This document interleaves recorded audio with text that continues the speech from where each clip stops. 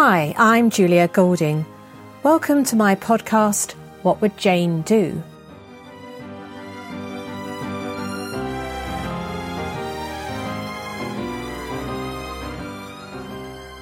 Where we seek an early 19th century perspective on issues in modern life, in the company of one of the world's favourite authors, Jane Austen.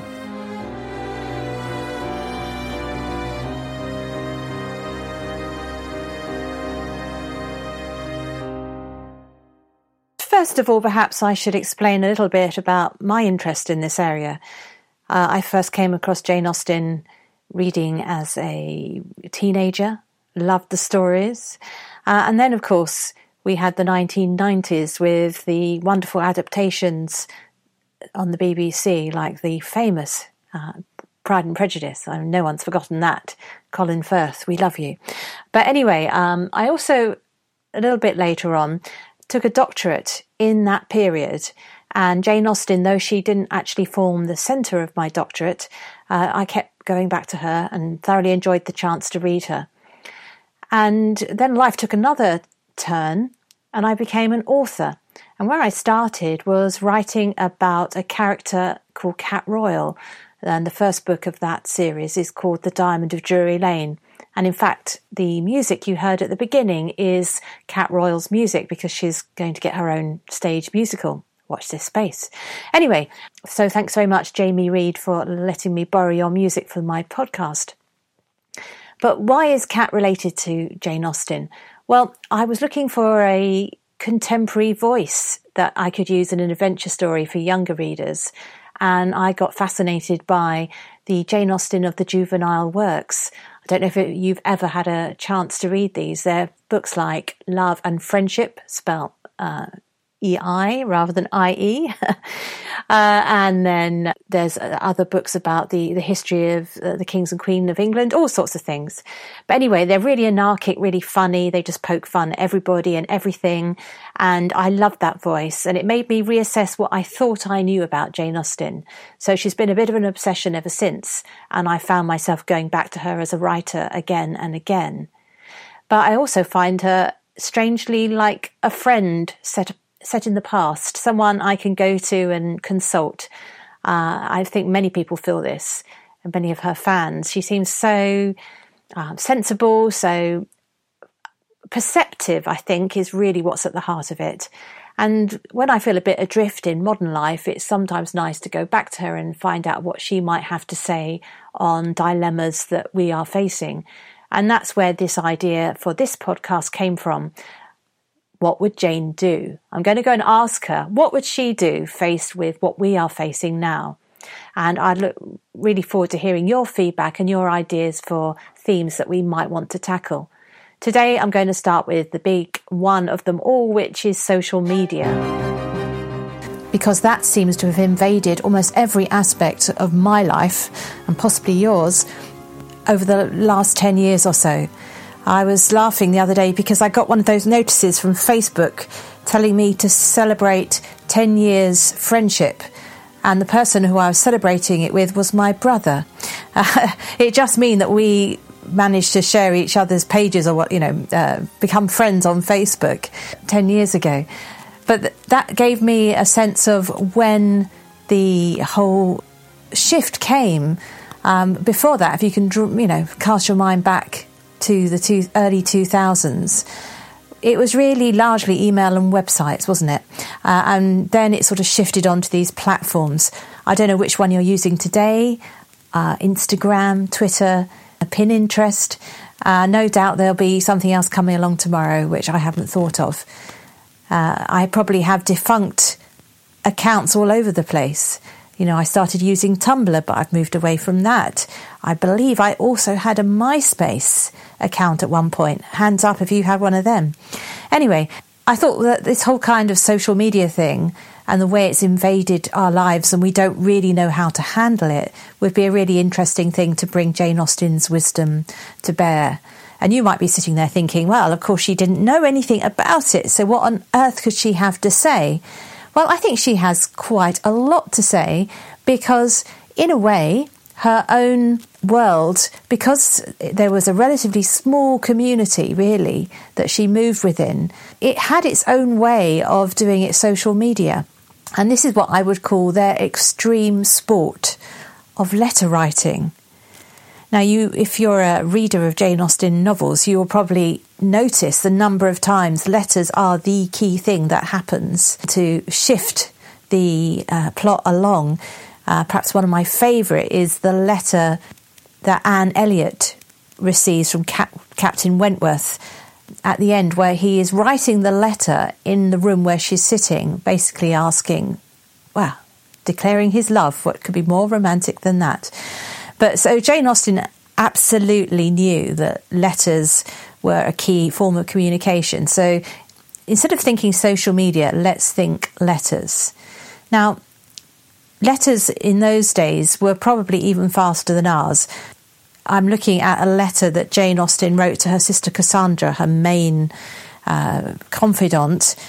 I've just picked one at random. This is from the 9th of January 1801.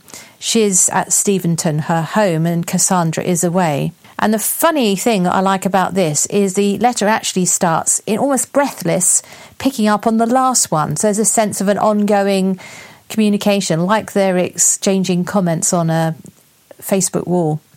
My dear Cassandra, the perhaps with which my last letter, being only a perhaps, will not occasion you being overpowered with surprise, I dare say, if you should receive this before Tuesday, which, unless circumstances are very perverse, will be the case.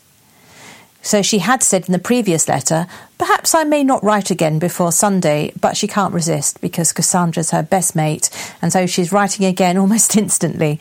So if you've got a best mate that you're responding to, that is just like Jane and her sister. Anyway, I'm looking at the contents of her letter, and it's hilarious. It's full of name dropping of local people. She is not shy about being a bit rude about people. So she's talking about how people were dressed at the most recent gathering. She says, Mrs. Powlett was at once expensively and nakedly dressed. We had the satisfaction of estimating her lace and her muslin, and she said too little to afford us much other amusement. Oh, what a burn she is now dishing out there to poor Mrs. Powlett. So you can just imagine someone wafting around in one of those rather too exposing muslin dresses at the time, who is only of any interest to everybody to look at because of what she's wearing, not because of what she has to say. Now, I will leave it to your imagination to fill in the name of any celebrity that you might be following on Instagram or wherever, where actually you're not that much interested in what they have to say, but in what they wear or who they're with. That is the kind of thing that's going on. So there is a kind of social media, a very swift exchange. It gets even faster, of course, in Victorian times when the penny post is introduced. And in fact, in our family, we've got postcards from family members. So we're talking much later, sort of early 20th century, where someone would write from their office, you know, Dear Beryl or whoever, I'll be home by this afternoon. So you could post something in the morning and there were so many deliveries, it would get there before you got home. So you could tell them the time you'd arrive home. Now, I don't know what your post is like in your area, but mine is nothing like that. And that speed is something much more familiar from social media. But I think also, clearly, you're saying, well, a letter is private. So it's more like WhatsApp. You know, it's not going to be seen by everybody. But that postcard is open. The postman probably knows you. So it is quite similar in a way.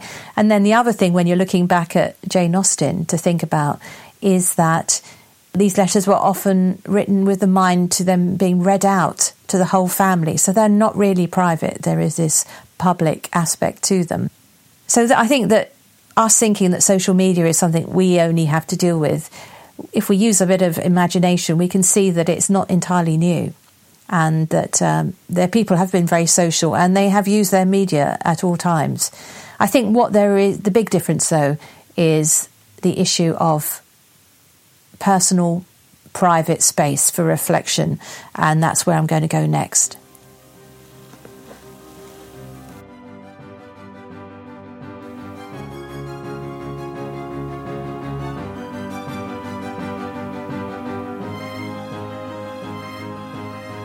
Of course, one of the times when social media shows its ugly side is when people find one little thing that they've done in the past comes back to haunt them. And obviously this has led to some terrible stories of people actually ending up committing suicide about it. And you would think that this was a new phenomenon of how one small error becomes the thing which blights you for the rest of your life. But actually, when you look at Jane Austen, you see that because of the smallness of the society she lived in, that actually very much the same kind of thing would happen. And I'm sure you all know the famous faux pas that Lydia takes. It's not really a faux pas, it's a huge moral indiscretion in the terms of her day, but running off with Wickham, the elopement. The importance of that is it's not just a Lydia disaster, it's a disaster for the entire family. And if you've seen any of the drama versions of this, they have to spell it out for a modern audience that Lydia running off means that the rest of the sisters more or less become unmarriageable because they're tarred with the same brush. If you actually look at what Jane Austen writes, when Elizabeth is talking to Mr. Darcy, she says, be so kind to us to apologise for us to Miss Darcy. Say that urgent business calls us home immediately. That's her trying to cover it up for as long as possible. Conceal the unhappy truth as long as possible. I know it cannot be long.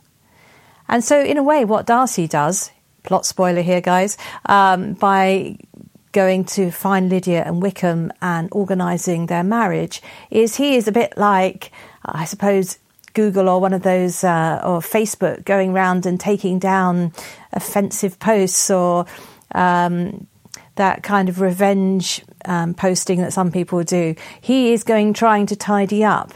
Of course, he does a pretty good job, but even he cannot entirely clear away the scandal, because when you get Lady Catherine de Bourgh coming along later, she swoops in and tells Lizzie more or less that everybody knows that the marriage is a patched up affair.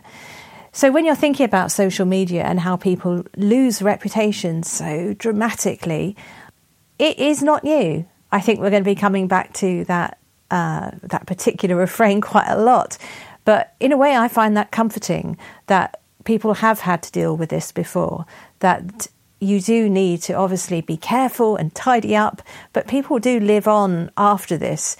And in a way, I've always quite admired Lydia. I know she's a funny old soul, really, but I quite admire her fact that she makes the best of what an indiscretion she did at 15, which, you know, when we look at the current news today, you think we really do need to be a bit more understanding of the idiotic decisions we might take so young, because we have the power at that stage to make adult decisions when we're only thinking with the child's head. And isn't that so often what happens in some of the worst of these social media cases?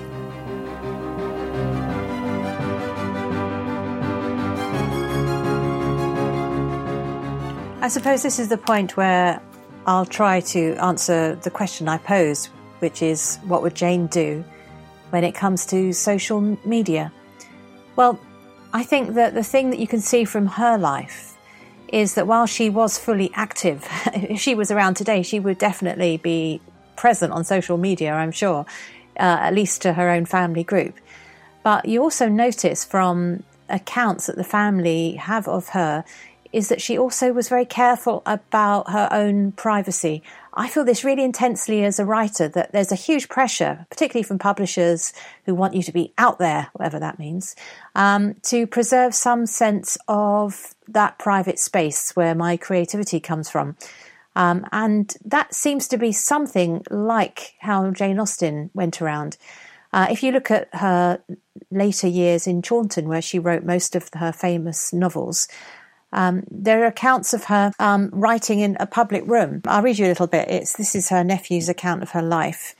And it says, she was careful that her occupation should not be suspected by servants or visitors or any person beyond her own family party. She wrote upon small sheets of paper which could easily be put away or covered with a piece of blotting paper. There was between the front door and the offices a swing door which creaked when it was opened. but she objected to having that little inconvenience remedied because it gave her notice when anyone was coming. I think what we have here is a picture of somebody who had quite a good balance. So she had her social life with her family and her jokes. She also, of course, had her, towards the end of her life, more of a public role, but she also preserved very much her private creativity. I think she also misrepresented it to others.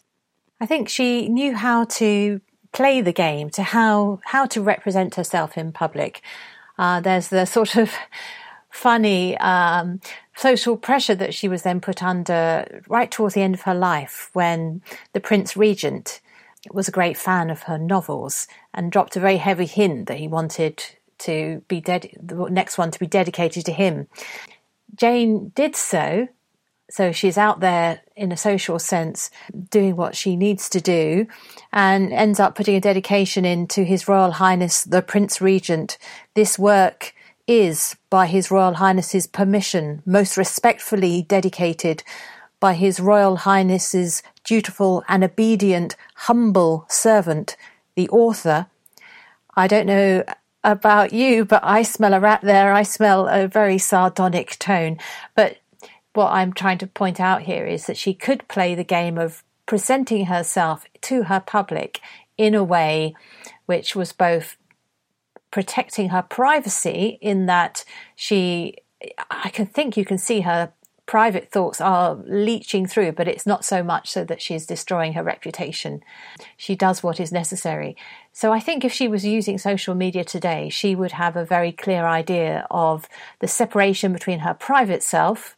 She'd listen out for that squeaky door of people wanting to interfere, and then her public persona.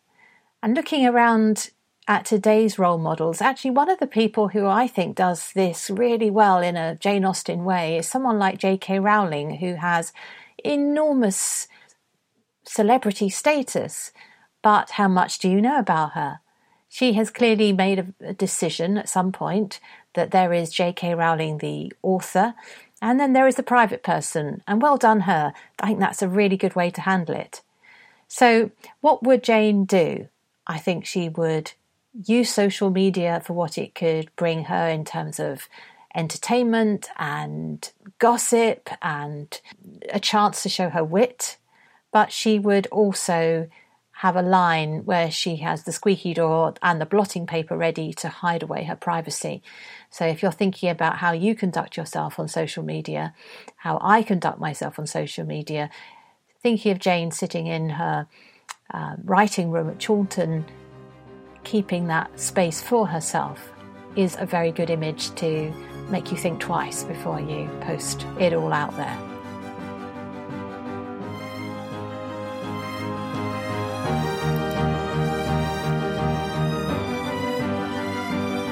I hope you've enjoyed this first episode in What Would Jane Do?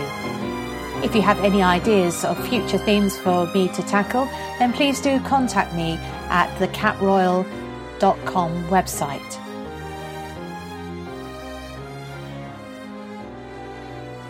Until next time, and don't forget, when in doubt, think, what would Jane do?